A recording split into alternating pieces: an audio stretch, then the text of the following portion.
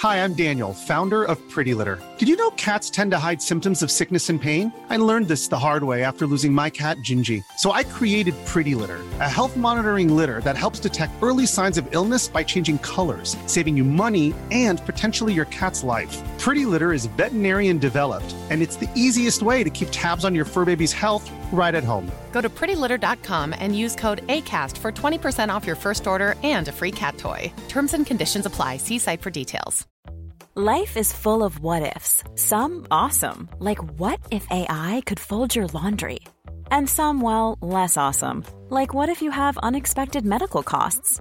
United Healthcare can help get you covered with Health Protector Guard fixed indemnity insurance plans. They supplement your primary plan to help you manage out-of-pocket costs. No deductibles, no enrollment periods, and especially no more what-ifs. Visit uh1.com to find the Health Protector Guard plan for you.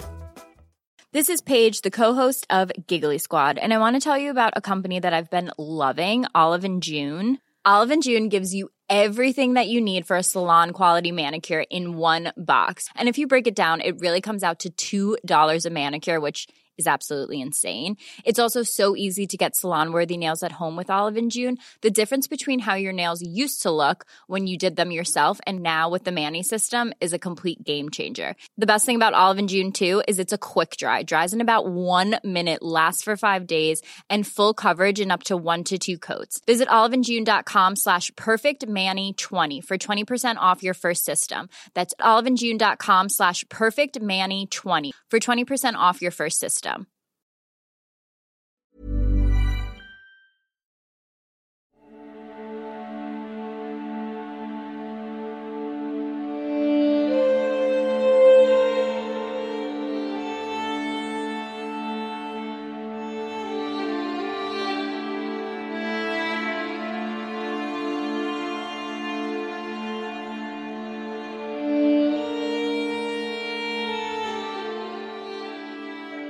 Hello, everyone, and welcome back to another wonderful episode of, well, Blizzard Watch Playing Things. We're playing D&D again today, and we are working on the next leg of the Otherweald campaign. So when last we left our fearless group of adventurers, they were getting their food on. They were eating a hero's feast of sorts. And sort of having weird sentimental moments with a strange tiefling woman in the astral circus, which is where we left it. So, as you guys are eating, is there anything else that you want to do? Or have conversations or anything of that like? Nope. No. Actual role-playing. I'm giving you the opportunity. Much to ask. No, May is just sitting around waiting for the next thing. Yep. So May is sitting Actually, down looking shifty-eyed. We get the whole, from what I understand, we get healed. Yep, you are healed to full. And we're effectively, it's as if we took a long rest. Correct, yeah. So all of your spells, all of your abilities have been recharged since the last episode. We got bonuses. We got inspiration. We got extra hit points. I think it was 19. You had, I can't remember if there's extra. 19. You have basically the effects of a hero's feast. So you get an advantage on wisdom saving throws. You are immune to fear effects, essentially.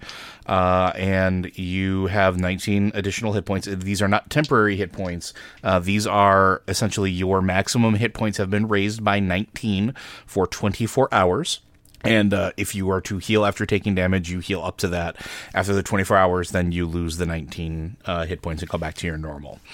And you do each have a point of inspiration, which is not part of the Hero's Feast, but is part of something that happened when Ron had a conversation with a knowing wink from the tiefling that was running this establishment. So yeah, you guys are sitting around. You're having a lovely meal in the private room of the cantina, and I think that this is a good opportunity for our wanderer to sort of briefly introduce herself before she has to disappear and come back.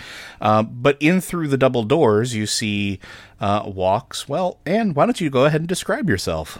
You see a half-orc woman in really simple clothes, carrying a staff, just a staff. She's a half-orc, so she's green, but she's kind of a pale green, and her ears are a little more pointed, and she has kind of large, expressive eyes. Her hair's pulled back in a bunch of braids. and she looks fairly serious and contemplative and kind of wondering what the heck is going on. So she's just kind of looking around. And it is at this point that Tatiana walks over to her and sort of ushers her over to the table and sits you down amongst the people. You have no idea who they are. And you see a turtle covered in mushrooms. You see a rather childlike, I guess would be the best way to describe Gim's character, with a mechanical dragonling sitting around eating their food. You see well, I don't know if you're still gigantic at this point, but you see a cat woman. I'm 7 foot. I'm 7 foot tall. Yeah, so I'm always pretty big. You're always pretty big. I don't know if Anne's character would consider that big or not. And everybody's just sitting around having a good meal. You guys don't really take any sort of umbrage with this because, well, it's entirely possible that this person just paid in one of those God's coins just like you did to have this particular meal. And I believe that... Speaking of meal, I'll be back in 1 second. As Tatiana hurriedly talks with this newcomer in hushed breath, sort of ignoring the rest of you. So any conversations to be had amongst you? Now would be the time. So what's next? Another fight, I guess. They seem to be pretty big on fighting. And Tatiana will kind of like break from her conversation real quick.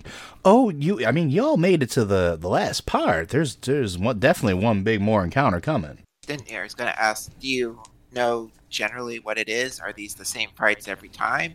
Well, everything takes on a different form depending on what the our lovely patron here decides catches their whimsy. My character kind of looks around and then starts eating, just listening in. Yeah. But if you made it this far, then you're gonna get to meet him. What are the odds? Not good. I mean, I'm not gonna lie to you. It ain't gonna be easy. It ain't supposed to be easy. If it was easy, everybody'd be rich or have superpowers or, have all the power in the universe because they'd be able to get their wishes granted. But nobody usually makes it past the first round. Hey, Joe? Yes? If I am eating this food, does that mean that I get the bonuses as well? You absolutely do. You get the same bonuses as well. How do I do that?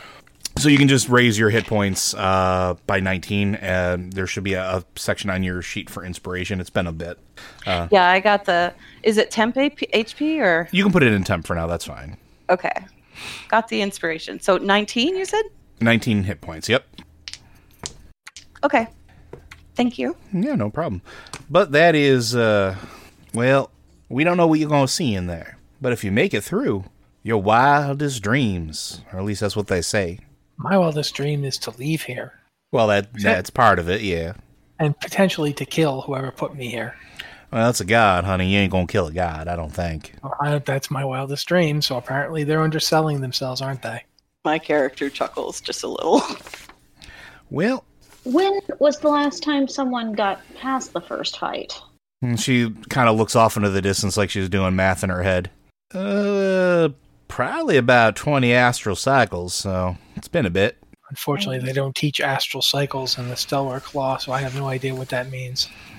It's like a year-ish on the prime material plane, a little bit longer than a year.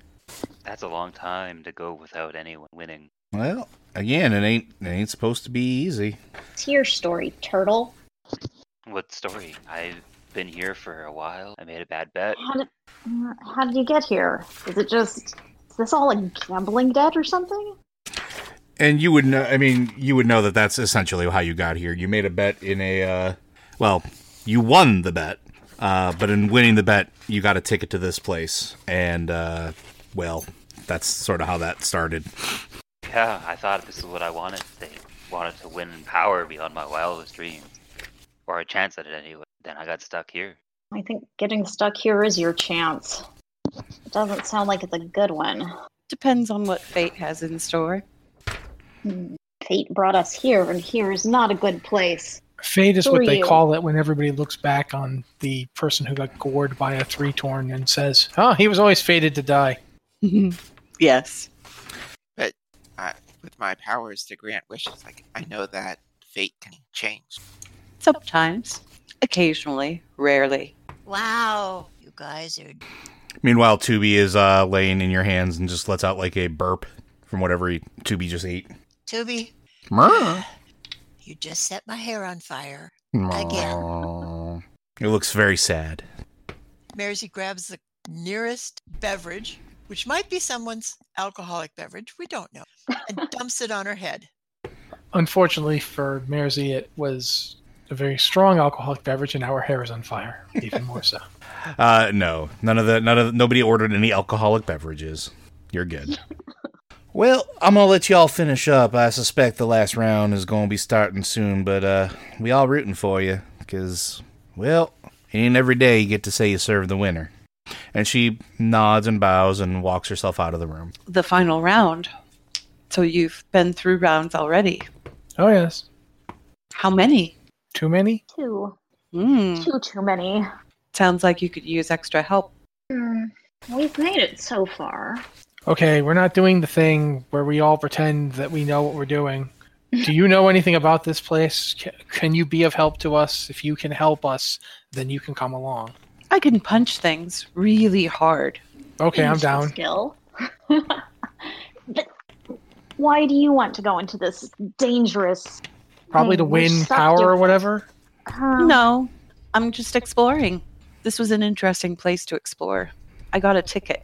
Yeah, we got tickets too. I'm just a wanderer. This happened to be a good place to wander to. Although, given the chances that woman described, maybe it wasn't the best place to wander to. But you all look capable enough. Hasn't been a great place. The food's good though. The food is excellent.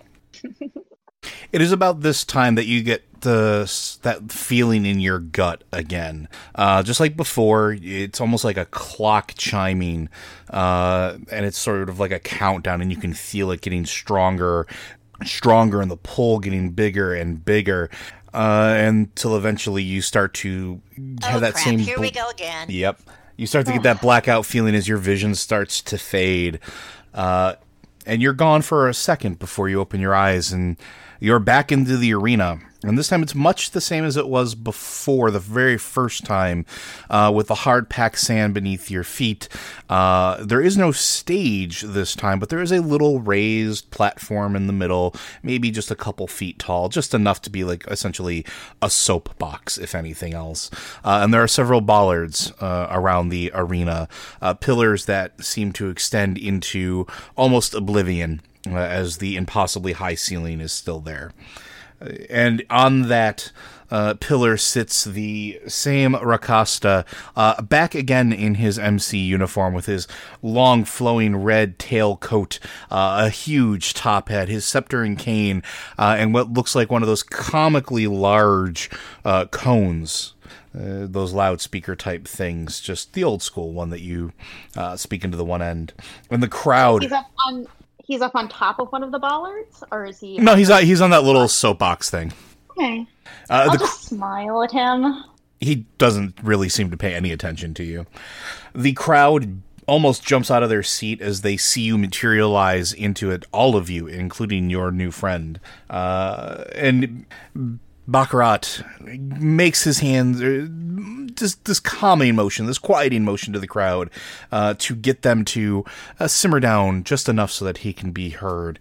And with what is clearly some form of thaumaturgic magic, his voice begins to boom. This is it, ladies and gentlemen.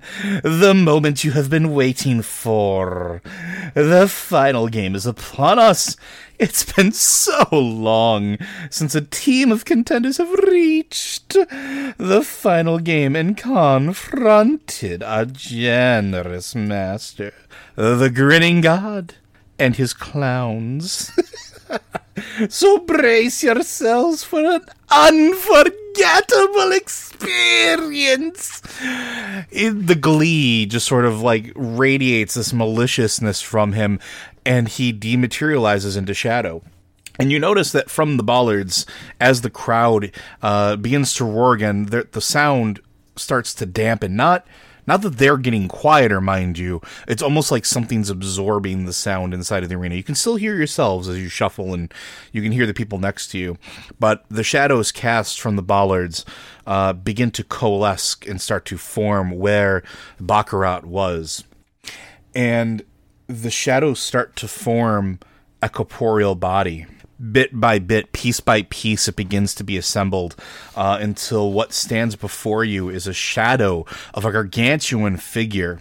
And then out from that shadow steps the most demonic-looking clown you have ever seen. Clearly standing 12, 13, 14 feet tall, almost floating in air.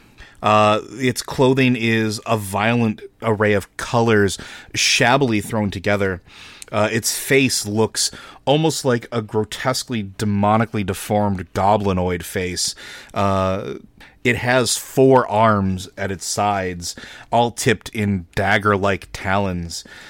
Its torso isn't really a torso, but what looks there is a demonic multi-eyed head with a huge grinning mouth that looks like it could swallow somebody, anybody, with one bite. And this laughter, this insanely hideous laughter, starts to bubble forth from both of its mouths. And the game is on, and I'm going to need everybody to roll initiative. Oh, God. My character raises her eyebrow, says, interesting, and looks at the rest of the group and goes, my name is Quint, by the way. Nice to meet you. Ron. I'm Mersey. Ron will offer out her hand to shake because she's pretty sure this is the normal thing to do. Yeah. Daenerys just kind of offers himself in like a bow as if in service. She'll shake the hand that's been offered and give a little bow in return. Okay. I'm kind of staring at 2 mouths McClownagutty over there, so no offense, but that's where my attention was. It's got a second mouth for a stomach. Yes, it does. So that's where May is. All right, I'm going to need those initiative rolls, folks. Tell me, please, what you got. You boosted the D&D Beyond thing. I got a 13. Okay. All right, Daenerys got a 12. Looks like Ron got a 19. Quint got a 9. Mersey You all got a got a 10. Yeah. All right, so the good news is everybody except Yordle gets to go before this god that stands before you. Great. So first up is actually going to be Ron. So Ron, this is what stands before you, and you are up. I would like to cast Bane on it. And tell us what Bane does for those at home. Bane lets up to 3 creatures of my choice. Okay, creatures have to make a charisma save, and if they fail it, they must subtract a d4 from the number rolled on attacks or saving throws.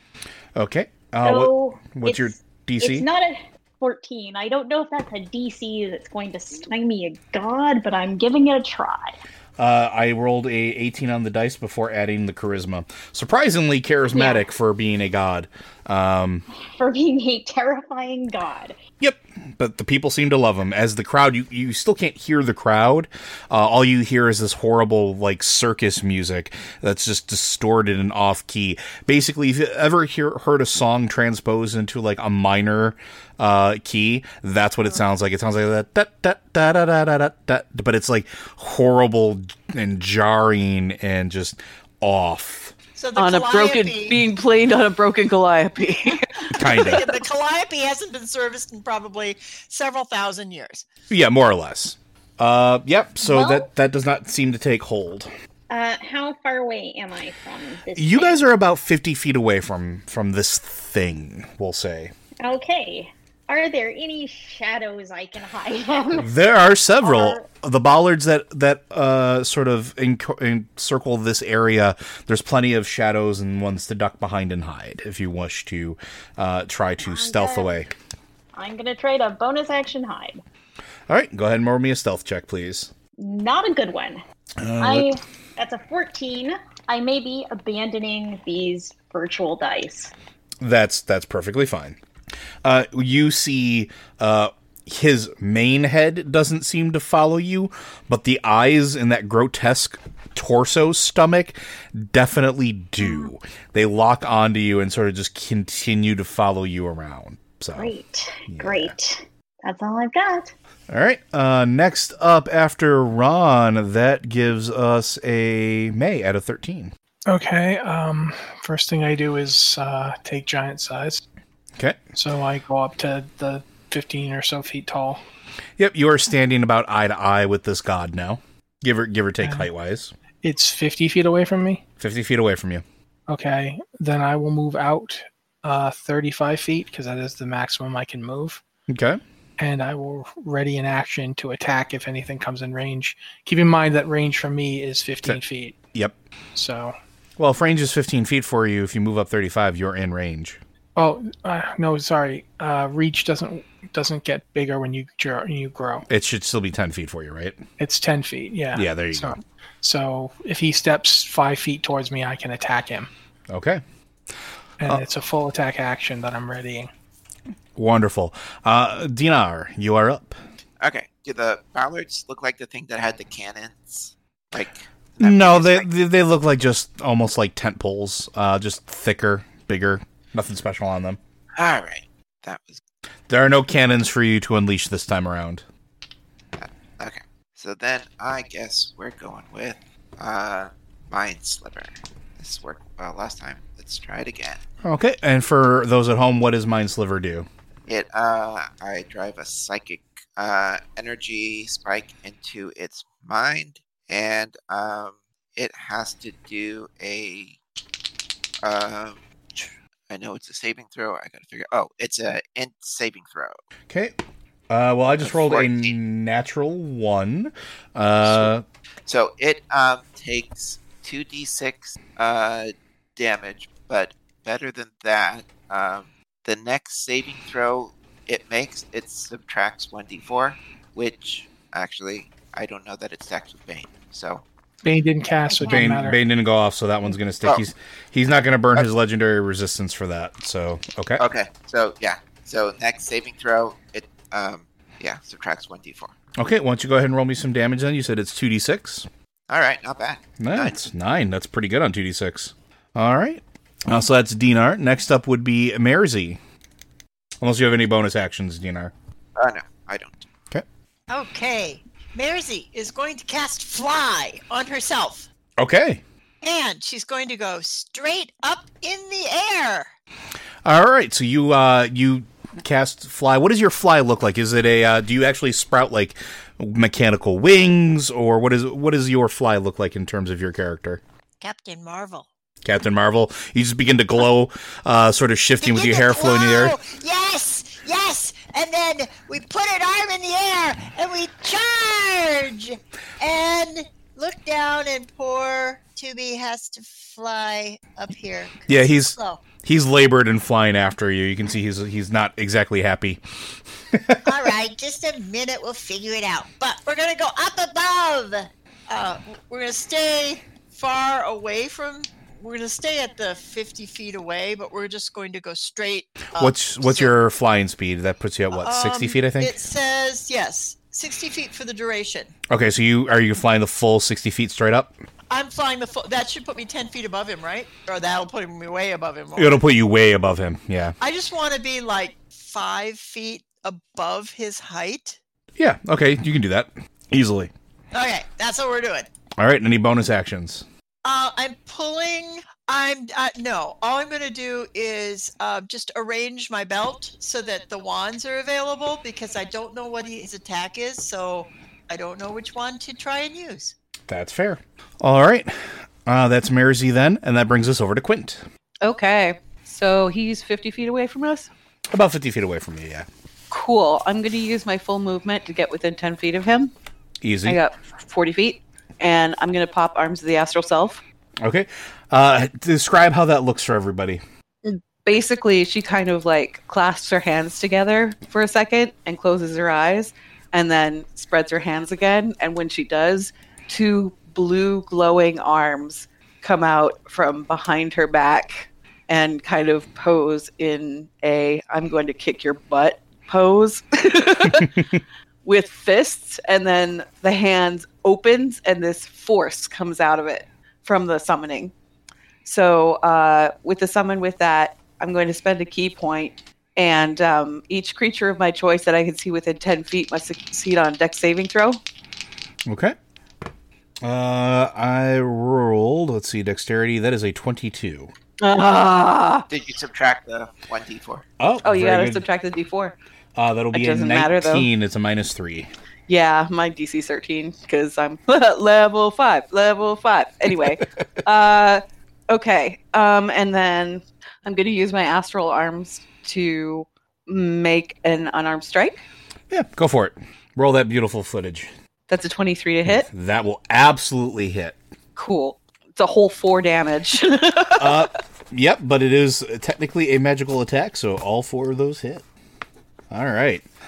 And then, because I did that, can I use Stunning Strike on that? Yes, you can. Spend the key point. Okay, so spending this key point for Stunning Strike.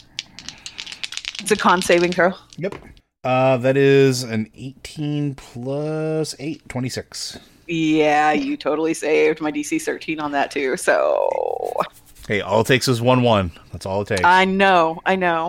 Okay. And I think I get an extra attack, don't I? You can spend 1 to flurry. Okay, I can't flurry because I've only got a 5-foot reach. Yeah. The arms have a 10-foot reach, so that's it for me. But you can make a flurry of blows attack with your arms. That was one of the key things about that. So if you spend the key point, you can make a flurry attack, and you can make an attack with your force arms. Okay, I'll do that. Flurry of blows with my arm. 19 to hit. That hits. That's another 3 damage. Yep, another 3 force damage as your force, yeah. Yeah, as your force arms sort of just like start pelting into this thing, you can almost feel the ickiness through your not quite real arms. That is going to. Do you have any bonus actions beyond that, or anything else that you want to do? I'm going to do bonus action patient defense. Perfect. Alrighty then. Okay. This is the Grinning God's turn. So the first thing that it is going to do is it's going to reach into the Aether and it's going to try to pull some of its little clown posse to its side. Let's make a roll to see what happens. Beautiful. How stable would you say that clown posse is? They're tactically wise. Not very. That's sort of the gag with this one. Thank you. Oh God. From the shadows appears what looks like a twisted, almost like rictus grin set of jesters as 2 jesters enter into the field, wrapped in shadow and what looks like viscera and skin. And they will go, let's see who gets the lovely attacks on them. 1, 2, 3, 4, 5, 6. Wonderful. I can roll D6s and not have to worry about it. It actually looks like both of them are going to go after May, since she is the largest threat. Now, your conditional, they move into your reach. Your conditional was specific to things moving into your range, so you can take your attack at them if you want to. Yeah, right. 29 to that's a natural 20. That's a natural 20. That absolutely hits. Okay. Okay, I rolled a 14. That's not doubled. So it's 5 plus 3 plus 6. So it's 5 plus 3 plus 5 plus 3 plus 6. So it's an additional 19, 20. 22. 22 damage on the first hit. You cut this one down mid-leap towards you, like it is just gone. It poofs apart into bits of shadow as it just like was leaping through the air. Okay. Since it's an attack action. Yep. You have a full attack action. I'm going to attack the other one. Okay. That's 14. That actually hits. Okay. Oh, sorry, I rolled an attack again. That's fine. That one's 16. I'm going to add another 6, a d6. You don't even have to. Okay. These things do not have very many hit points. The other one, as you follow through with the swing with your scythe, you literally rip the other one from groin to head as it also explodes into a shower of shadow and viscera. Basically, you've just one-rounded both of its wonderful little summons, which is good because they're glass cannons. They hit really hard, but they can't take a whole lot of damage. You did good.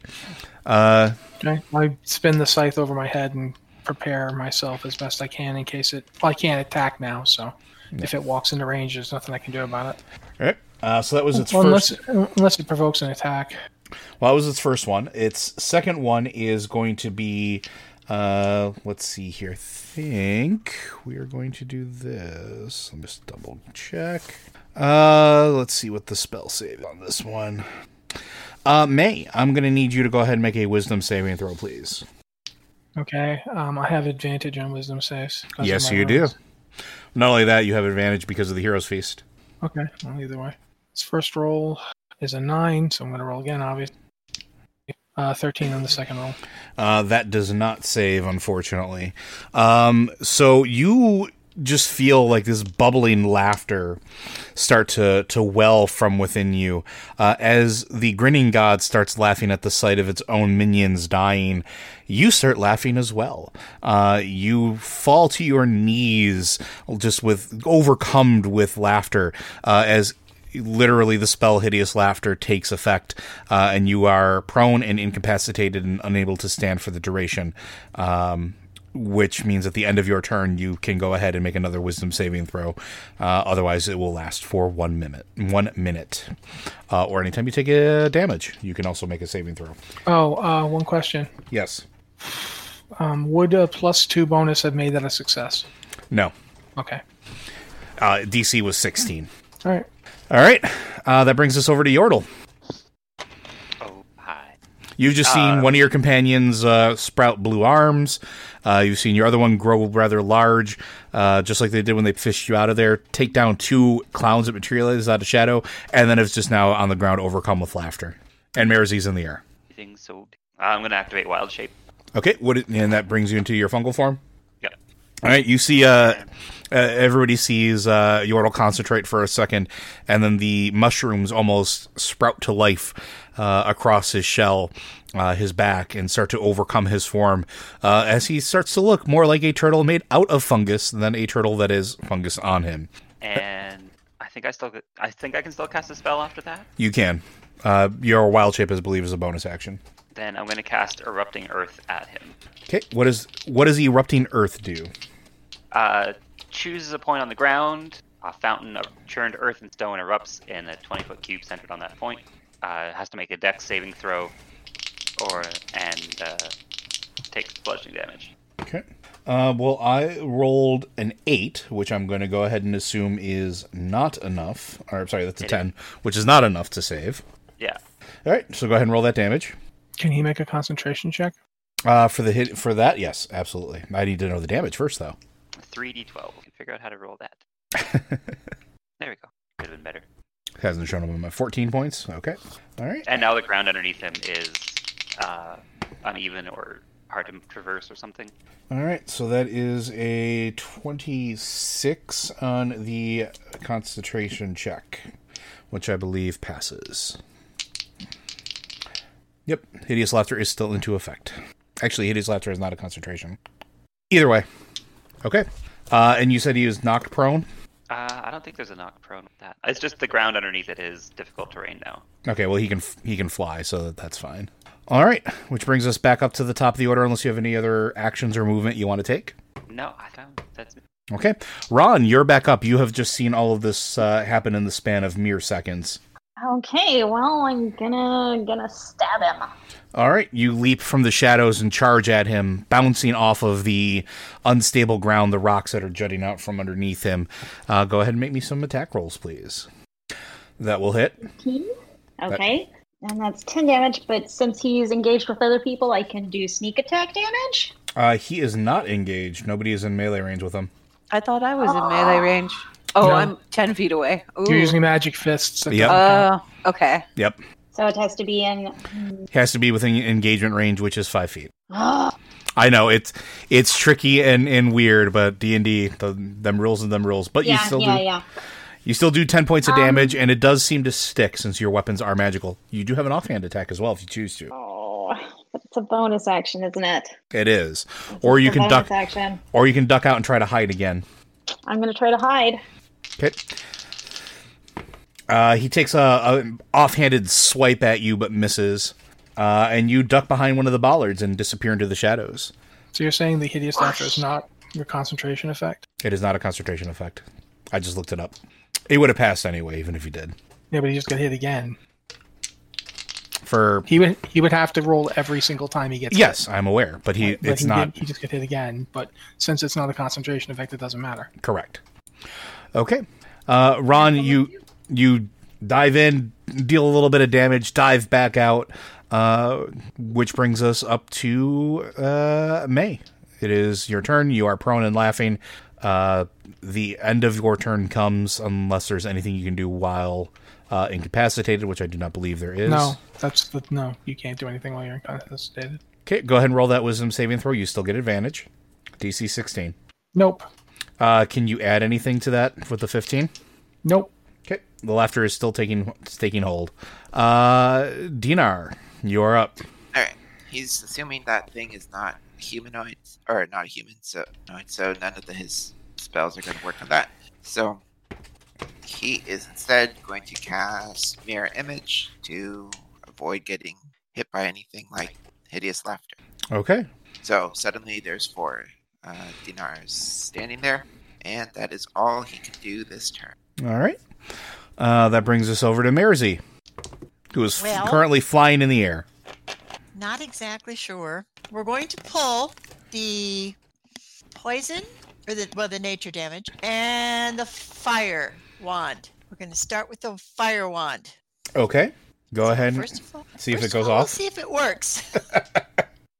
Should be able to find that percentile button there, I believe. I think that is above your percentage. I think we said it was a 20% failure rate. It's a 40% failure rate. 40%. You're still above it, so it still goes off. So go ahead and roll.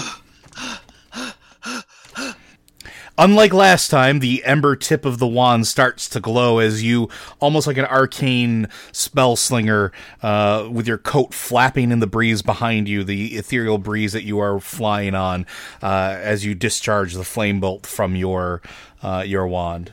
And I believe you just have to go ahead and make me that attack roll, please. Yep, 2d4 plus 2. Yep. As the magic missile variant flies into him, not doing as much damage as you had hoped. It actually looks like it. Even the strength of your attack, you would have expected it even then to hit harder than it did. Okay, I believe that is your action, bonus actions, and movement. Yep, that's it. Are you gonna try to move anywhere? So far he hasn't tried to swing at me, so I'm gonna stay right here. Okay. That brings us over to Quint. 2B has caught up to you, by the way. Oh, okay. I'm gonna grab him and stuff him in one of my pockets. He happily sits there and chirps like a Joey in his mama's pocket. You belch, and I'm gonna throw you in the sand. He ducks his head down. Quint is going to jump forward 5 feet, punch the thing in its one face. I don't know. Punch it. So I'm going to punch it. Go for it. 19 to hit. That absolutely hits. That's 8 damage, and then I'm also going to use my astral arms to do the same thing. Okay, go for it. 16 to hit. That actually just misses. That sucks. And then I'm gonna, if I duck back again, then that's like they get an attack of opportunity. Nope. Don't they? Took his attack of opportunity against Ron and missed, so he has no reaction currently. Wait, so I'm gonna step back 5 feet again. Okay. Were you gonna try to do a stunning strike off the one hit that you had or anything like that? No, because I don't have a ton of key points, but I am going to spend a key point and do patient defense again. Okay. That brings us over down to the Grinning God's turn. Let's see what he summons this turn. Ooh, Dealer's Choice. Oh boy. I don't like the sound of that. Yeah, that sounds fine. 3 acrobats start tumbling from the shadows. Their faces almost mirror images of the grinning gods, except for the fact that on the left and right side of their head, it looks like they're stitched what used to be formerly human faces into a mask that wraps completely around them. And they are going... Super gross. They're also made out of that same, looks like shadow and viscera, and it almost looks like their skin is stitched together. And let's see who they go after. They don't care about May because she's on the ground. One's going to go after Quint. One is going to charge Dinar, and they don't know where Ron is, so the other one is going to try to deal with Merzy in the air. All right. Let's see. They are going to miss on Quint with a wonderful 4. They are going to miss on Dinar, and they are going to try to throw something at Merzy, and also miss with a lovely 4. Those are wonderful. All right. And that brings us back around to Yordle. What is your turn? So there are 3 flippy people. 3 flippy people. That's a really good way to put it. And a giant clown. How's the giant clown's constitution? Have we figured that out? Is it going to be pretty tough? I mean, he is a god. He is a god. So far, he's done well against things that have required a constitution check, but it is hard to tell. Definitely looks like he's taken a decent amount of damage, though. You can see little bits and pieces of him sort of hanging more ragged than they were before, almost like colors fading from the vibrant cloth. Looks like bits of shadow are sort of like sloughing off of him and sort of dissipating before reforming. So what does Yordle do? I'm going to cast Moonbeam on the Grinning God. Okay, and for those... On 14. Big beam of moonlight spears down from the heavens and attempts to set it on fire. Okay, well that is a 1 and a 2, and he does not like that. Yeah, we'll burn the legendary resistance for that. Does it still take half damage or anything? Yeah, it still takes half damage. Okay. 1d10 radiant. Go ahead and roll, please. And if I remember correctly, that is continuous damage if he decides to stay in that spot, correct? Yep. As he doesn't move from there, he keeps taking the damage. Okay.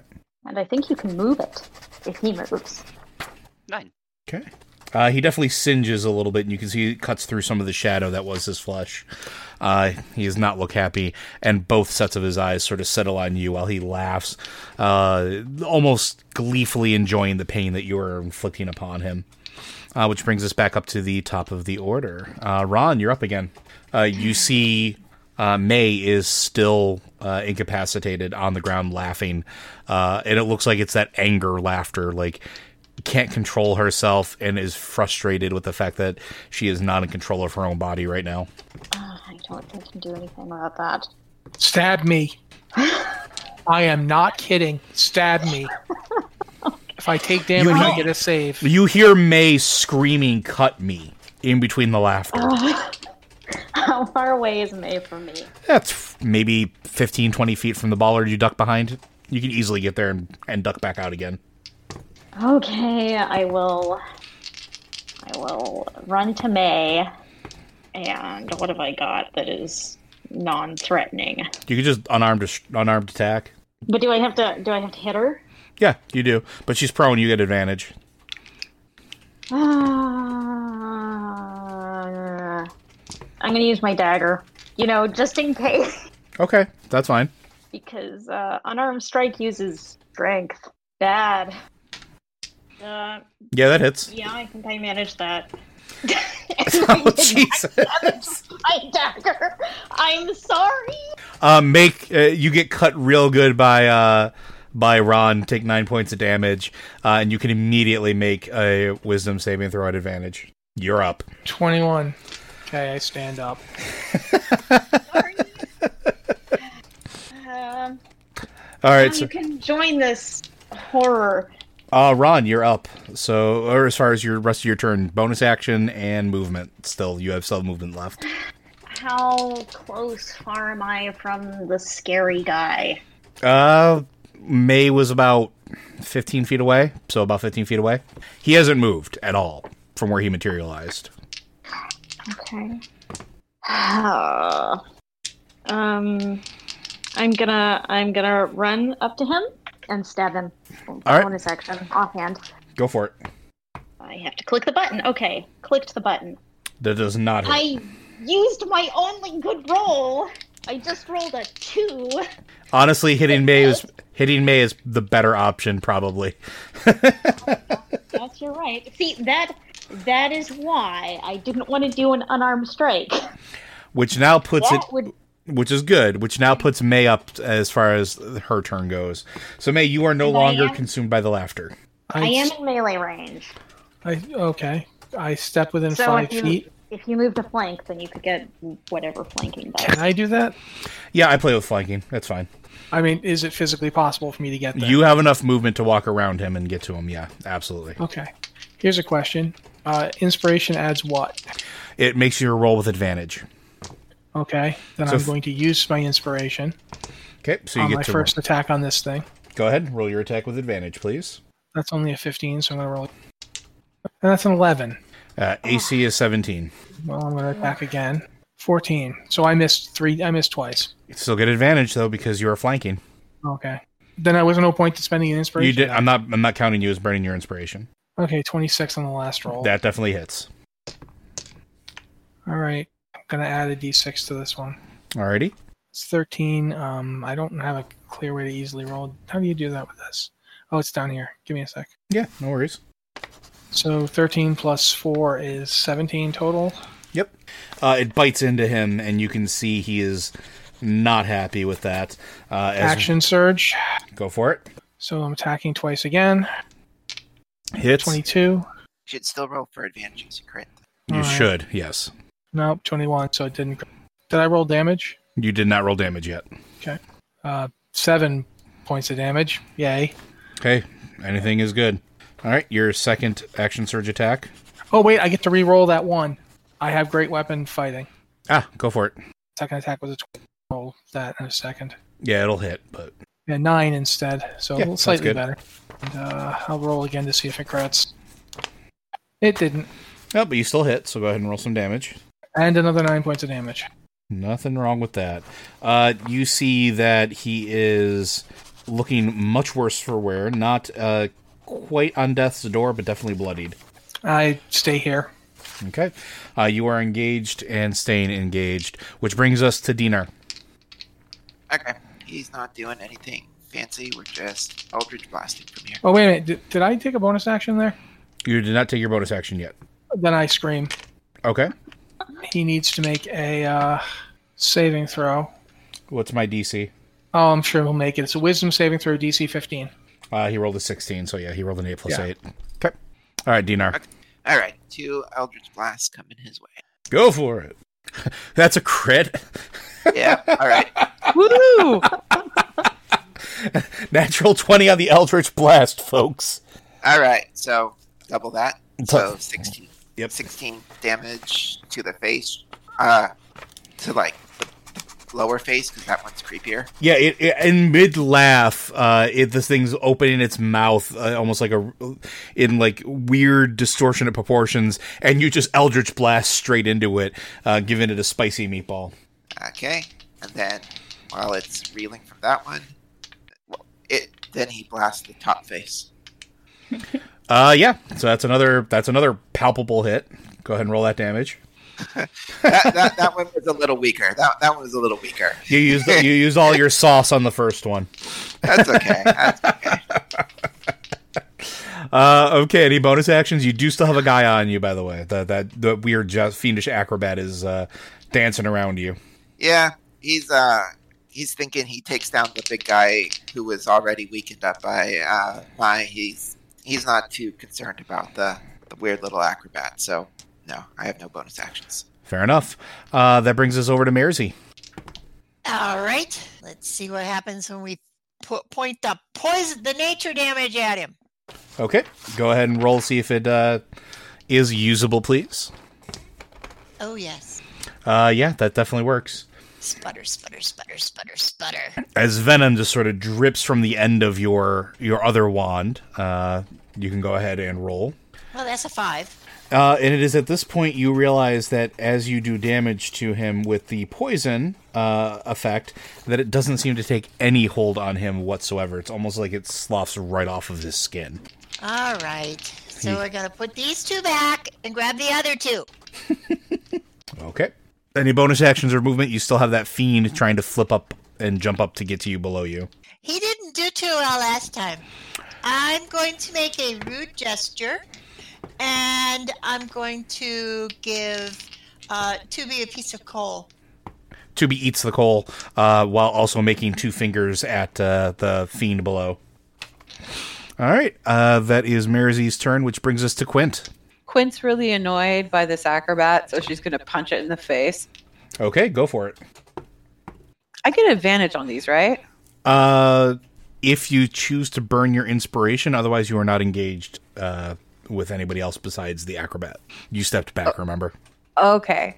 All right. But that hits. Yeah, it's a 20 to hit, so... Go ahead and roll some damage. 4 damage, and then I'm going to use my Arms of the Astral Self to punch it too. Go for it. Oops, that's an 8. That does not hit. Would you like to flurry or anything? No, but I'm going to use my inspiration to re-roll that. Go for it. 14? That hits. Another 4 damage. It is looking worse, very, very worse for wear. Let's see here. I'm going to do bonus action, just do another hit, straight hit. Okay, go for it. 21? That definitely hits. 3 damage. As this thing explodes in the shadow and viscera. Cool. They have exactly 11 hit points.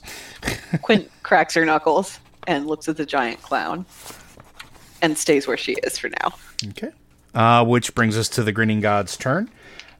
He is going to pluck one of his arms, like, stretches. He doesn't move, but it stretches with, like, this sickening, thumping bone crack and, like, liquid tearing sound, and plucks one of the acrobats up and just, like, shoves it into the stomach in his middle of his torso. So there is another one of those acrobats gone, and he will regain some hit points. No! He regains a whopping 5 hit points. And then I'm going to need Dinar to make a saving throw, please. What kind? That is going to be a wisdom saving throw, as you are now the target of the hideous laughter. Oh, boy. All right, 23. Yeah, you definitely succeed. As you feel it's almost like somebody told you a really terrible joke that you know you shouldn't laugh at, but it tries to bubble up, but you get control of yourself as this wave of loss of control washes over you and then dissipates into nothingness.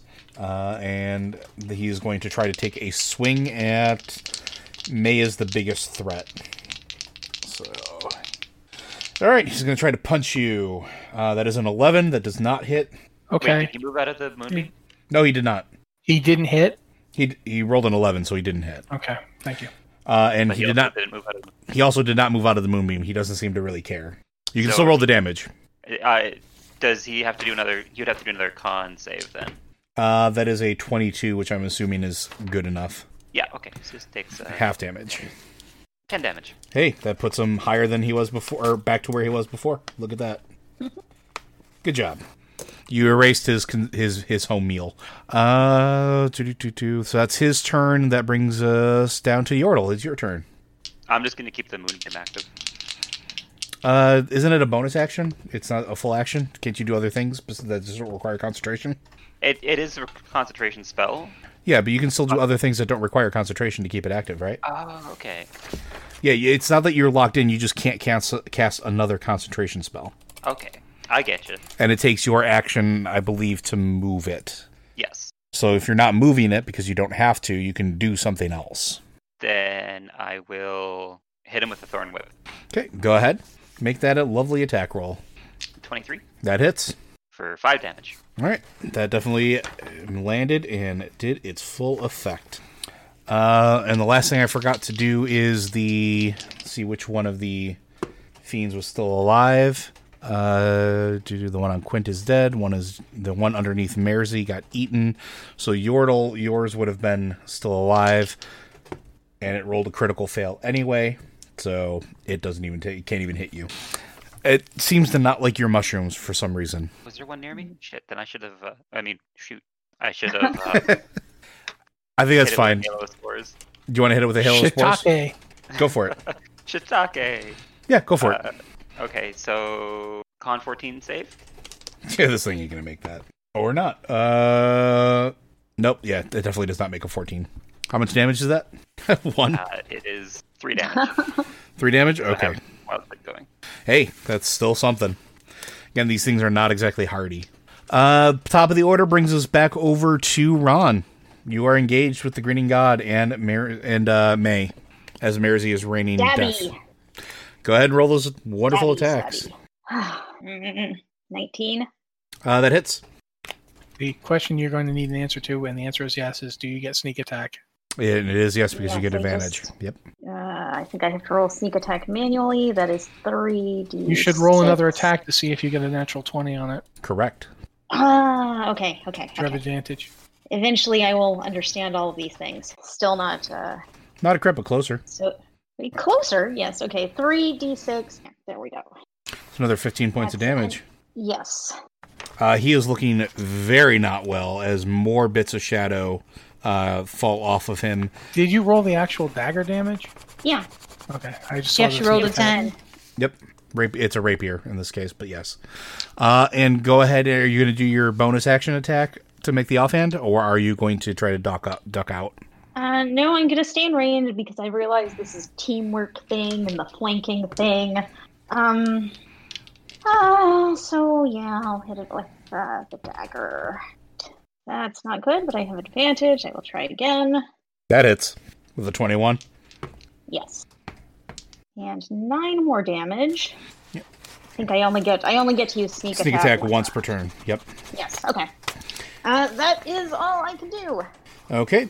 That brings us over to May with a 13. You're up. All right. I'll go with a full attack action on it. Okay, go for it. Kill this thing. It's looking worse for wear. Its laughter is getting more raucous and more cacophonous. Missed both times with the first attack. Yep. 18 on the second attack. But roll to see if you crit. I do not. But 18 does hit. Okay, I'm adding an extra d6 to this attack. Okay. An extra 3, so 17 total, I think. Yeah, it looks very not happy. All right. That's bonus actions. Yeah. Okay. I'm making sure one ability doesn't require a bonus action to use, and it doesn't, so I'm going to use Second Wind. Yes, go ahead. So regain some hit points. It's almost like I didn't stab you at all. So it's 9 plus 5, so 14. So in fact, I go back up to the full amount of hit points. Yep. And it is a bonus action to use Second Wind, by the way. To use Second Wind, but it's not a bonus action to use something else that I have. Gotcha. Okay. Anything else for your turn then? No, I do. I need to wait to see if it does anything. So yeah, that's it. Okay, Dinar, you're up. Okay. Since he's getting to the end, I'm going to just flat out use my inspiration to roll advantage. Go for it. My Eldritch Blast. And this time I'm going to remember as a genie I have plus 3 damage to one attack with lightning. I always forget that. We were just talking about this. Oh my gosh. That's a natural 20 again. Okay. So, here's the damage, and there's plus 3 lightning damage to this one. I forgot. Alright, so 18. So it's 1836 with the double damage. So Dinar, how do you finish off the Grinning God? Alright, so again, that stupid stomach mouth that just freaks him out. That shouldn't be there. Just, you see that Eldritch Blast go in, and it's just circled with lightning that hits him and just hopefully electrocutes him from the inside out. So as you are fighting, you duck out of the way at the last second, and you see Dinar's Eldritch Blast take hold inside of this thing's mouth again. The laughter again begins to bubble up and almost reach deafening levels as you are all starting to feel incapacitated slightly by just the wall of sound emanating from it. The last fiendish acrobat that was on Yordle explodes into bits of shadow and blood spattering everywhere, and the Grinning God begins to grow and grow and grow, almost like it's throwing its head back, taking ecstasy in the fact that it has felt such pain and delight at what you have done to it, until it as well explodes. That same familiar darkness takes over, and your sight just dims to nothingness. You can hear the sound of the crowd, hushed awe, sort of begin to emanate as they begin to stand and make their ovations, or at least you think they would, but you can't see them right now. The sound then eventually begins to fade away, and light starts to replace it. And you find all of yourselves opening your eyes into a white room. With very bright light, not harsh, but it's enough of that light that it doesn't allow you to cast a shadow. It seems like it's coming from everywhere and nowhere. In place of the center of all of you, as you are ringed around it, are 4 what look like giant chalices made out of a metal that you're not familiar with. It almost like it shifts between copper and gold and platinum and electrum. Maybe some glints of mithril in there as well. And each of them floats above a pedestal made out of the same light. And the only shadows you can see cast are from a plate underneath each of them. One that says wealth, one that says life, one that says enlightenment, and one that says revenge. And you hear a voice, a melodious voice, a female's voice, ancient and warm and just full of promise. Ron, it's a voice you've heard before. A voice you heard once when you spoke with Hatterai after you tried to kill him. And it says, "You've done well. Choose your reward." And all of you hear it. You feel it deep within you. And those are your choices. You may choose wealth, life, enlightenment, or revenge. I mean, I just got revenge. I don't that was what we just did. I don't know what to do now. May Quit is very doesn't confused. hesitate. Quit doesn't hesitate and walks over to enlightenment. All right. As you guys are all sort of hemming and hawing about it, Quint just sort of walks over, lifts up the chalice of enlightenment, and takes a deep sip. You feel your mind begin to expand as you can see the different planes. From the outside, it looks like her eyes just get really, really big. Functionally, what this is you get a +1 of your choosing to any ability score. It's a permanent +1. Ooh. And I don't mean the score itself. Your bonus goes up by 1. Oh, so I get to pick one of my abilities and make it a +1? So, or if you have like something that's a +4, you can make it a +5. If you have something that's a +3, you can make it a +4. This is a permanent upgrade. Does the stat go up by 2? Ooh. No, the stat doesn't increase, the bonus does. So That's going to be really awkward. It is really awkward, but that's the way it's designed, so shush. How do I make it go up? We're just going to make a note of it. I'll take care of it. Just tell me which one you want to increase. Dex. All right, cool. Making a note of. You feel more dexterous as everything sort of like snaps back into focus as your consciousness just slams back down into your body, and you feel invigorated, lighter on your feet, lighter than you're even used to, and you place the chalice back on the pedestal. Quint smiles. That was worthwhile. May doesn't really care much about enlightenment, and wealth is almost meaningless to her. And she just got revenge. I mean, that was the only... She didn't really hate anybody else. Doesn't really have any enemies. So she'll give the life one a sip. Okay. First, she sniffs it. She sniffs it for a very long time. She's very much like if you've ever seen a house cat, Yep. It doesn't know if it wants to eat that thing or not. That's what I'm doing. Like, I'm very... But then I finally just do drink it. It doesn't actually smell like anything at all. Like that's even worse. That is very much even worse, and it has a sort of concern. But you take the sip anyway, and the warm liquid sort of filters down your throat, coats you as if like a warm mead almost, and you are filled with visions of home and family, and love and life. And a voice sort of pokes into your head, and it tells you. You can choose anyone to be brought back to you. Anyone lost, utter their name, and they will be waiting for you. But nobody is dead. I mean, all my family are still alive. There's nobody to bring back. That's what I say. Okay. It sort of fades back into reality, and we'll talk about this later. There might be something you can do there we can do for that one. So... all right. That's your choice. I put the thing down. I'm like, that was weird. Ron has been waffling. She's going to walk up to Revenge and just down it. It feels bitter and tastes like iron, almost as if the warm taste of blood. You would recognize it as that was part of your more ritualistic training back in the Temple of Lilith. But you hear a voice. And it says, any non-god that walks this earth I will place a curse upon them. Utter their name, and it will be done. Who was the leader of the Cult of Lilith? Who gave me orders? That would be Jezebel. That's the name I utter. And you feel all of... Lilith, Go ahead. the Cult of Lilith must be destroyed. You feel all of your hatred and all of your anger and all of your... every negative emotion, every negative memory. It's there, but it's lost its edge to you now as it takes physical form. Everybody else sees this happen, whereas almost like black and red almost energy is pulled from Ron. And I will say that I think in this moment, Ron's physical form flickers a little bit.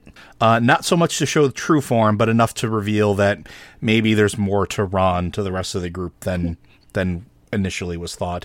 And it forms into what looks like a spearhead. And it just flies off and disappears into the distance. And somehow you know that the leader of the Cult of Lilith that held your leash for so long, oh, she's not going to have a good time. That feels good. I'm sure someone else will come and replace her, but for now, yeah. Let's go. Maris probably looking. I would say looking a little dazed at this point. Dazed, but probably also satisfied. Yeah. Dinar. Has Dinar made a choice? Well, he doesn't really need the material stuff. For life, he hasn't lost anyone, and he has no one to get revenge with. But he's definitely lost his power, and doesn't really understand why. So the Enlightenment one is what he would go for. All right. Functionally, it'll be the same thing as the +1. Yeah. Or, and I will give you the option because of your particular circumstance, it can free you from the bound of the lamp. You won't have your full power, but you will no longer be controlled. Your enlightenment will be in the form of freedom. No, he'll take the charisma. He's about building back up that power. Okay. All right. Marzi. Marzi circles. Looks... Can I even reach these? Yeah, you can reach them. Because everything's short. I mean, Ron's short, and Ron was able to reach him. I'm just a tiny, innocent halfling. She's taller than me. Actually, I think gnomes are canonically slightly taller than halflings. I think so, really? too. Yeah. Okay. Well, I don't have anybody I want revenge on. And I don't really have anybody that I want to call back either. So that means wealth or enlightenment. I kind of wish that Tubi wasn't mechanical. And that I knew what Tubi's real form was. Although maybe I don't want to know what Tubi used to be. I did know I have wealth. There's possibility. So which one does Marzi drink? Marzi's going to be enlightened. Okay. Let's see if it teaches me something. So you hover around the two of them and you make your way over to enlightenment. And before you can even drink it, Tubi jumps in. Tubi! And you can... Honestly, you're going to short circuit. Do you know how long it took me to fix you the last time? And it is at this moment that you notice that Tubi has drank the entire contents of it as you go in to fish him out. And you get to tell us, what was Tubi's original form? Tubi, the best that I can determine, Tubi was a saber-toothed tiger. So what happens... Tubi used to be ridden by gnomes. So what emerges as you fish Tubi out? You see the mechanical plates start to... fall apart and morph.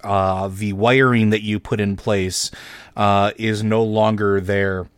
It sort of becomes sinew and tissue. Fur starts to sprout. And what stares up at you is essentially a Nightsaber cub. It's looking at you with these weird eyes and looking at its paws and like sneezing because it hasn't breathed in a very long time. And then it just rolls over and presents its belly to you. Oh my God.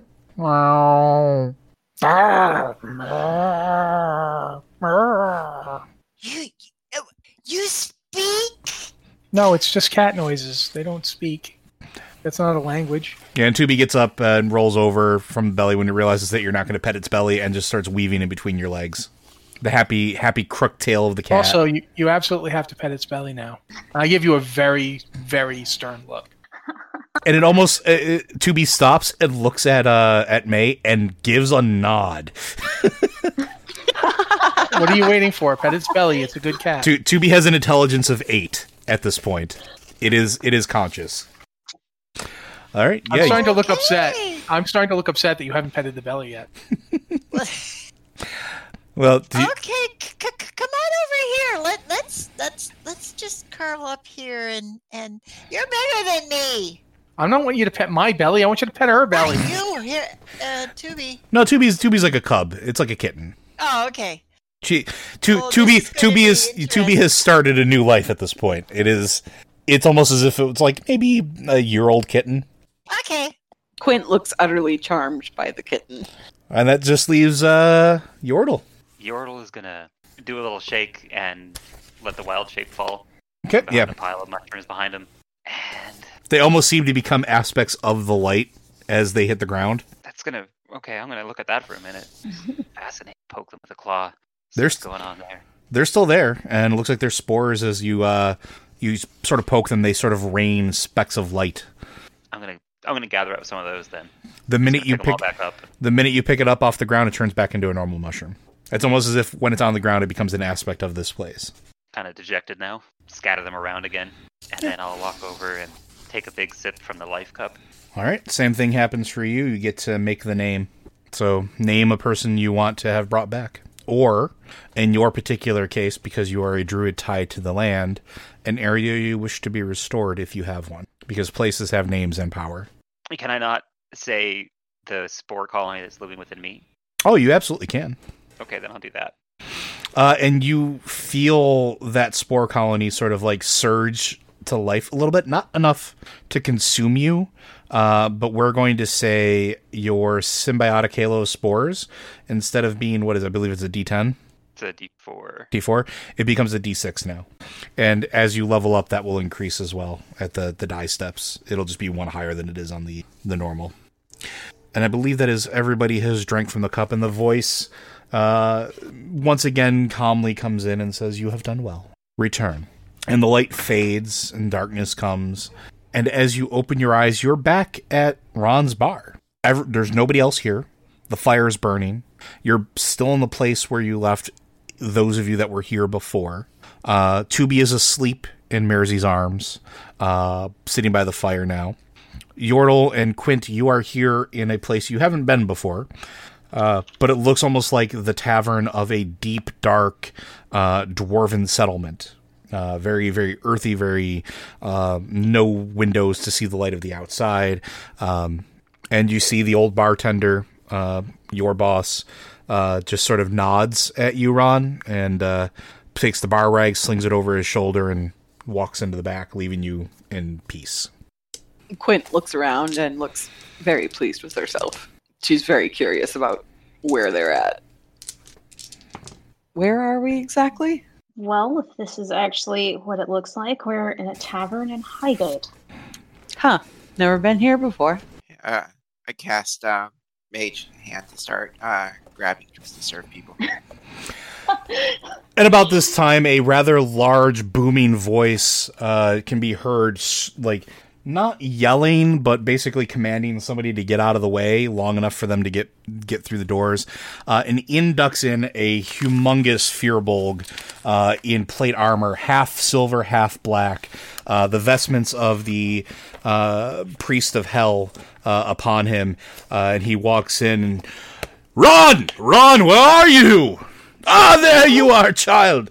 And this huge figure just comes over and scoops Ron up and starts bear hugging. Hatterai has been worried, apparently, and has been looking for you for 2 days. We've been on something. Ron kind of flails a little because this hugging stuff is weird. And he puts you down eventually. We've been on an adventure? Mother would not tell me where you were. It was quite concerning. Normally she's not so short-tongued with me. I think she was there with us at the end? He takes his skeletal hand and puts it on your shoulder. Child, the mother is always with us. That's her power. And you see he like takes one of the big casks of ale and just like starts drinking it as if it was like a beer, like pops the top. Who are your friends? Welcome. Were you on the adventure too?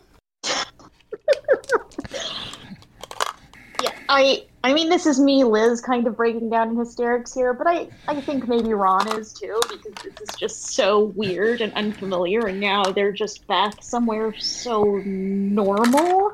Did I ever tell you about the time that we went to a different plane of existence made entirely of bones? That was a grand adventure. Sir Walter, the wonderful owner of this establishment, he actually made love with a skeleton. It was very odd. I would also think it would be somewhat ineffective. Well, and he sort of looks at everybody, and in his best, like, dad joke voice, it gave new meaning to the term boning. And he's so pleased with himself, and this is like this roaring, rumbling belly laughter. I'm trying to figure out, how tall is he? He's about 9 feet tall right now. Okay, so he's a good solid 2 feet taller than me. All right. Yeah, he's a big boy. Quint looks like she absolutely did not understand that joke at all. And she's very confused. And she's also really weirded out by this new person who walked in because she's never seen a furball before.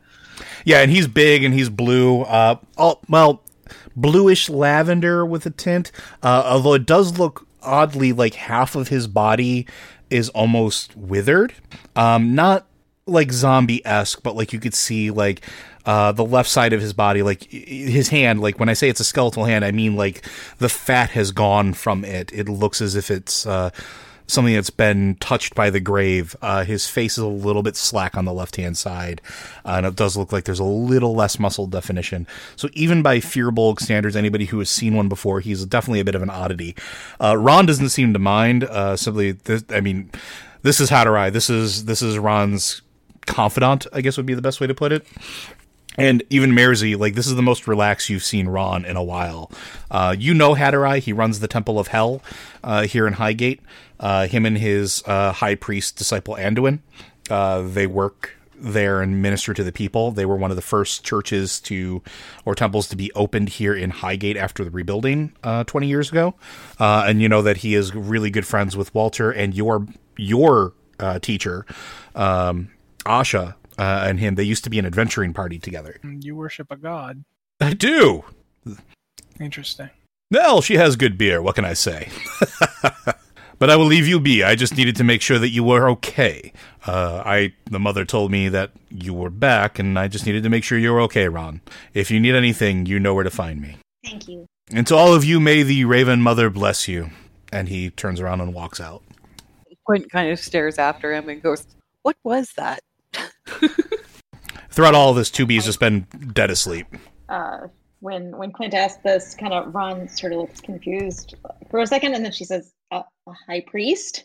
I gathered that. The kind of being he is called a Furbolg. Ah. We had them in the Northlands.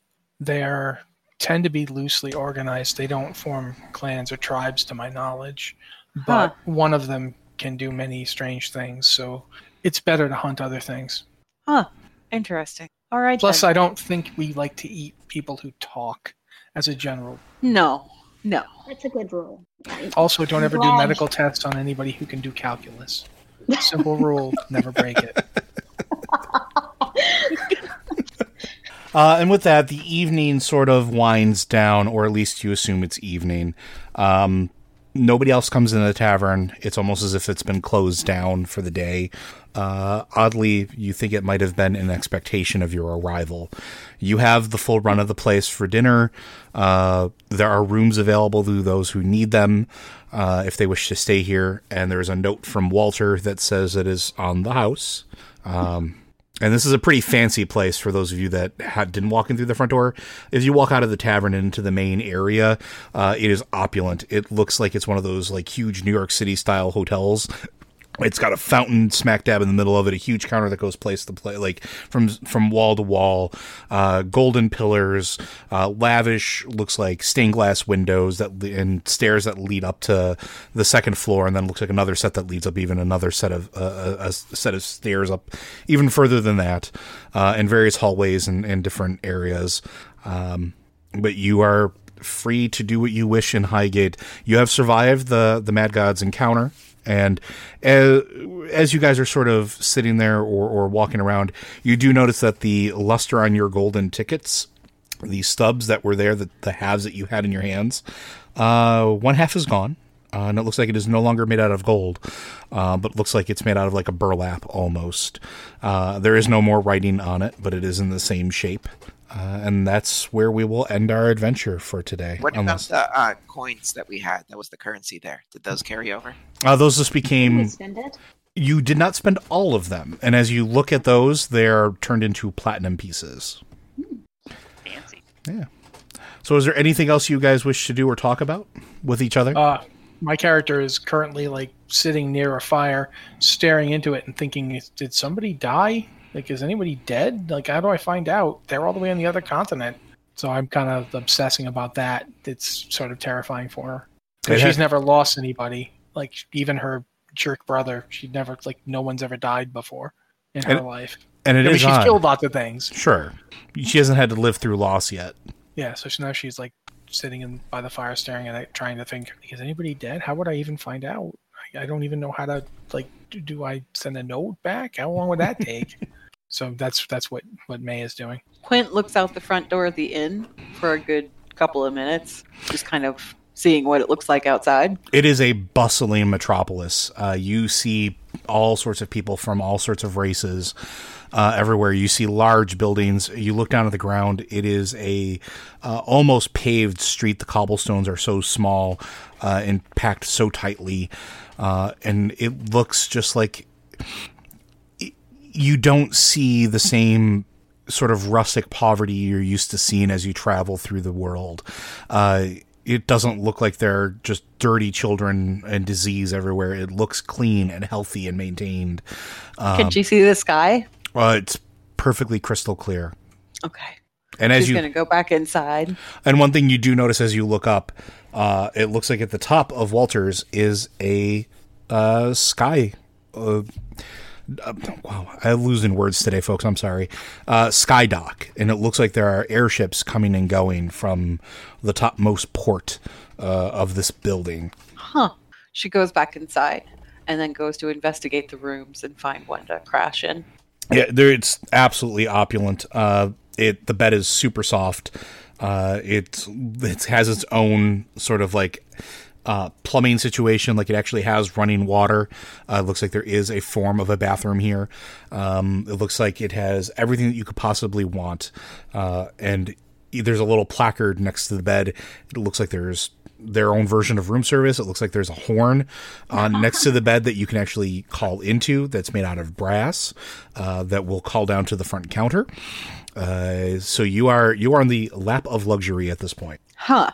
She's going to go draw a bath if there's a bathtub. There is a huge clawed brass tub in the room. Because she's tired. It has been quite a day for everybody. So that's what Quinn's doing. We know what May is doing. Dinar, what are you doing? He's going to check to see the state of the bar and what needs to be done to get everything set up to run the place again. Looks like everything's good for the night. Looks like all the side work is done. No dishes to be cleaned, no rags to be wrung out. Everything looks like was done for you, minus what you guys used while you were sitting and talking. You don't need to do that, Dinar. He needs to serve. He doesn't know what else to do in the meantime. And then I guess when he's done, he'll just hop back into... Okay, so Dinar winds up retiring for the evening into his lamp. What does Ron do? I think she's kind of she's really glad to be home, and it's a little weird to think that she has a home. Like, that this is home, and she's just relieved to be back, and she's never felt like that before. And I think she's just kind of enjoying sitting with everyone, and maybe she went back and made food, and maybe tried to lure May out, but it doesn't sound like that would necessarily work. Like if she brought over a plate of lightly cooked meat. I mean, I might eat it, but I would clearly not be focused on it. Plus, it's lightly cooked, so I'm definitely not enjoying that. Ron cooked it enough just so that it feels like a fresh kill. Yeah. So I'm eating it, but then I'd be like still looking into the fire, and I look up at Ron. Okay, I want to make a perception check. Okay. Which I have advantage on. Okay, that's a 15. I don't know if you heard that, Joe. For perception, as far as like sniffing the meat? Oh, I'm sniffing Ron. Does she smell like a halfling? No, she doesn't. Okay. I look at her for a second. I go, I don't think I've met you kind before. I have met halflings before. And I go back to eating. It's your business. I just thought I would mention it. Not many people know. Not many people who know trust me. So here I'm a halfling. Yeah, as I said, it's not my business. You are you. I like to think so. But I will say that you're very good with those little things. I'm looking at the knife and the rapier. And you did notice that during the fight, Ron was able to change the shape of those the daggers and rapiers. Or at least you're damn certain that she did, because you saw that rapier become a short sword. Do you have anyone close to you? Any family? Really only Hatterai, I think. He's not family, but he's the closest thing I might call family. Have you ever lost anyone? I have taken many lives, but that's not the same. No, I've killed. I've made kills. I have 2 fathers and 6 mothers, and I wouldn't know what to do if any of them were gone. I wouldn't. And then there are my many siblings. I don't even know. I left 2 years ago. By now, the new cubs will have been born. I haven't even seen them. There will be anywhere between 4 and 10 siblings that I don't know. I have 4 siblings that I do know. My brother and my 2 sisters. I won't pretend I would care that much if Gormod was dead.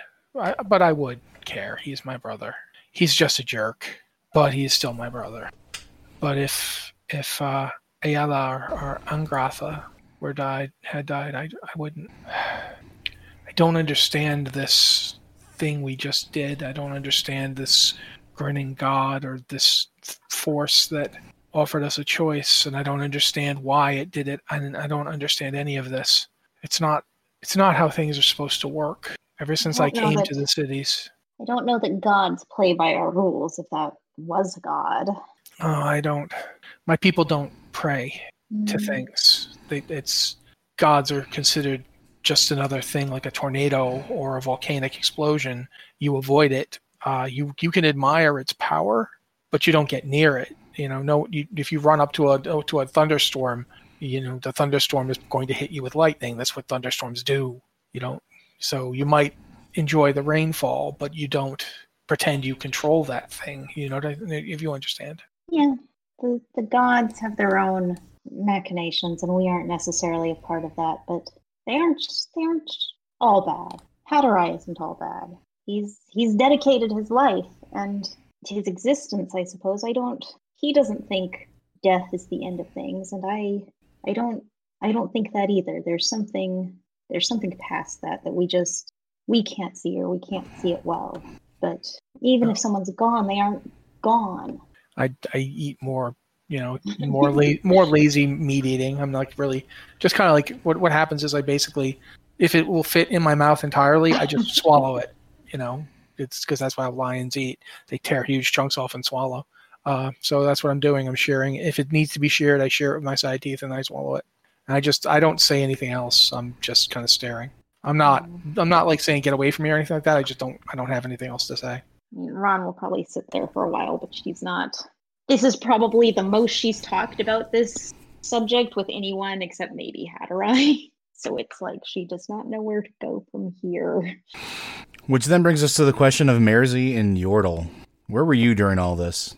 I would have been nearby, and as the silence falls, I would take a mushroom from off my back and hold it up. The life and death are just 2 sides of the same coin, and as one comes to life, at the other side, something else dies. It's the way of the world, and nothing is ever truly gone. It's just a cycle. And I'm going to run a little druidic power through the mushroom so that it shrivels and then comes back to life and shrivels in life. Do you say this to me?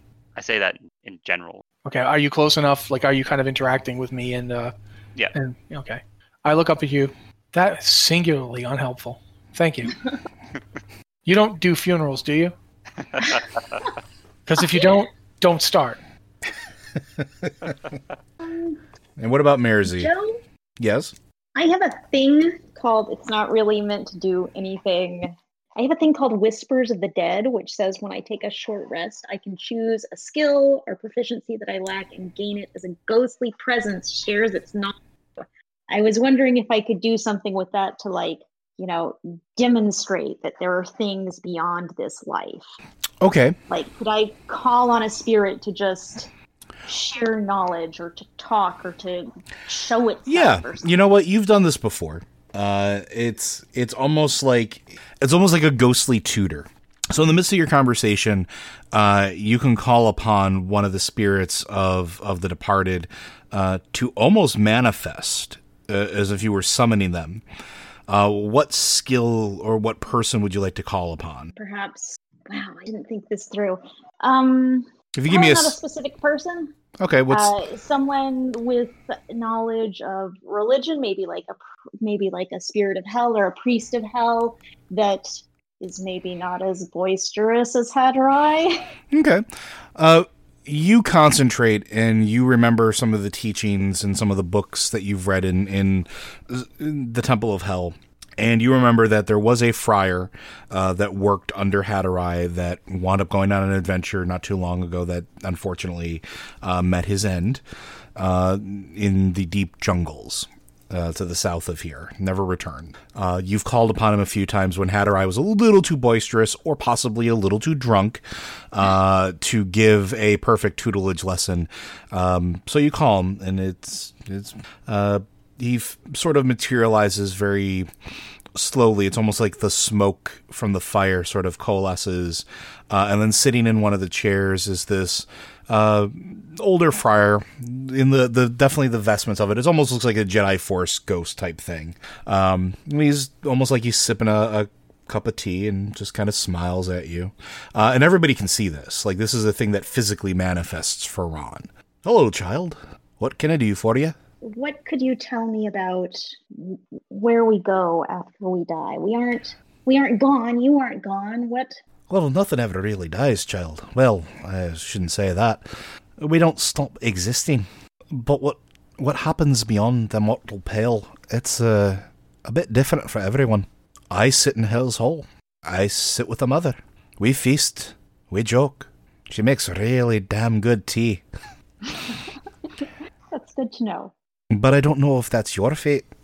I don't know what all's fate is, but I know there are places that exist for all of us. Those that are particularly wicked go to the hells, we know that much. Like beget like, as it were, much as it is in life. And he kind of looks at May and looks at Merzy, who's petting the sleeping kitten, looks at Yordle, sort of nods at your lamp because he knows about Dinar. Like begets like, child, in this life or the next. And for functionality purposes, in case for the next session, we'll say that it gives you proficiency with religion if you don't already have it. Otherwise, it gives you expertise. Yeah. Okay. Yeah, I already have it. So you'll have double proficiency. Yeah. But the mother calls me back, child. So you and your friends, you be good. Thank you for coming. Anytime. Ask, and I shall be here. And he disappears back into the smoke as he takes a sip from his teacup. And you all heard every word of that. You all saw everything of that exchange. I'm going to look at May and say, I don't know if that helps, but... I mean, it's very nice that the ghost person has metaphysical ideas. I really want to know if my moms or dads are dead. Then that's the main thing. Whether or not there's more to life, I mean, I deal in... I don't know how to put this. I deal in real things. I know, the rush when your pride brings down a kill, the crawling on skin, everyone, all Leonin know there are ghosts. We see them all the time. It doesn't change the fact that they're not really here anymore. And I have never it never occurred to me when I left that I might never see them again. Ron, never make struck my mind. me an intelligence check real quick, just a straight intelligence roll. I'm not real smart, but okay. I rolled a natural 20, and I have a +1. You're pretty dang smart in this moment. You've heard Hatterai have conversations with distant bodies, like distant folks. You might be able to get him to reach out to May's family, or at least try to. The priest who is here, Hatterai, I've seen him before talk to people over great distances. Maybe he could check with your family and make sure they're okay. I look up at that. I didn't know such a thing was possible. I'll perhaps go ask him tomorrow. I'll come with you. We can ask him together. Thank you. And what is Mersey's reaction to all this as she's been sitting here listening to everything, petting Tubi as he snores? Well, she's sitting by the fire. Absolutely. You all were. With the cat. With the cat in her lap. Yeah, and he's... This is all very metaphysical. This is all very philosophical. You're not getting the belly. Make sure to get the belly really good. You'll know. Don't wake him! No. Trust me. You want to scritch in, get the tissues in, and he should attack you at that point. That means you're doing it right. I used to do it with my sister all the time. She would go right in there, and it was just biting, clawing. That's how she knew I loved her. Okay. I mean, if you don't have little white scratch marks all over your hands, people won't know you have a cat. Okay. I'm going to have to do some work on this. I've never had anything other than a mechanical dragon, so this is... Well, I'm going to tell you something else by looking at that animal. That thing's going to weigh 800 pounds when it's fully grown. We used to ride them. Yes. I'm just pointing this out to you that you might want to get some gloves or something to keep your hands until they're out of the biting stage. You'll notice this one has got saber teeth. Yeah, you do. He's got the little tiny beginnings of fangs that are hanging out of his slightly open, drooling mouth. Yeah. Should be quite good at hunting reasonably large herbivores because they can use the teeth to puncture the blood vessels and cause it to bleed out while they're strangling it. I can't just keep coal in my pocket anymore, can I? No, you're probably going to need to get actual food. Okay. I hold out one of the big chunks of meat that Rain brought over. Like this, you could give him some of this. I mean, I'm pretty sure you can't provide milk, and this one looks to be about a year old. It should be weaned. Is it a boy or a girl? Yes. Okay. I don't know how to tell them apart. I go over. It's a boy. It's definitely a boy. Do you have anything that you particularly like that you don't want to be urinated on? Tubi just kind of, what? And Tubi just kind of still asleep, just kind of kicks his leg a little bit. Males spray on things. My brother used to spray on everything. My father's had to take him outside and explain to him not to spray inside the den. It's a thing. You can, certain doctors can make it so they don't do that anymore, but then they can't have cubs either. Up to you. God knows Gormod could have used that one.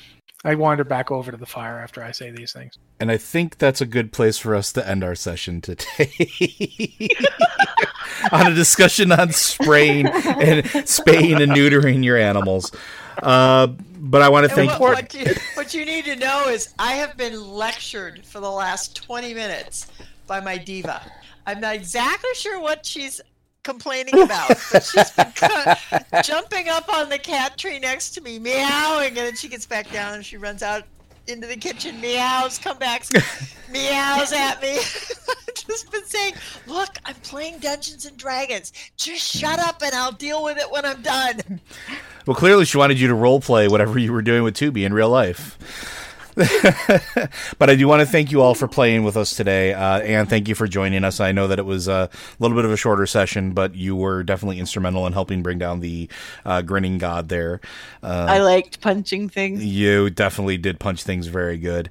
Hopefully everybody had a good time, and thank you for our listeners who joined us.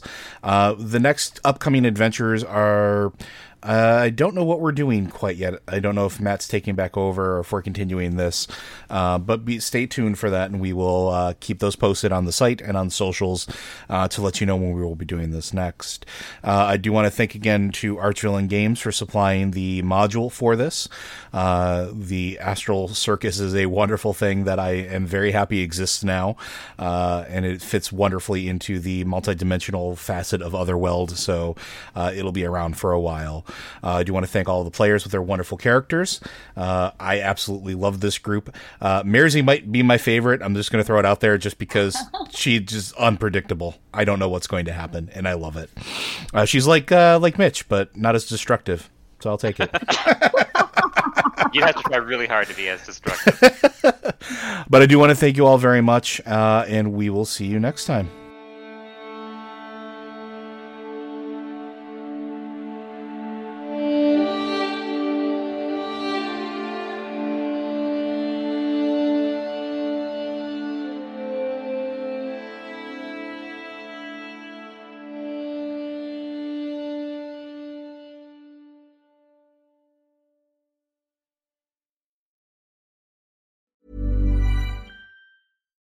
Hi, I'm Daniel, founder of Pretty Litter. Cats and cat owners deserve better than any old-fashioned litter. That's why I teamed up with scientists and veterinarians to create Pretty Litter. Its innovative crystal formula has superior odor control and weighs up to 80% less than clay litter. Pretty Litter even monitors health by changing colors to help detect early signs of potential illness. It's the world's smartest kitty litter. Go to prettylitter.com and use code ACAST for 20% off your first order and a free cat toy. Terms and conditions apply. See site for details.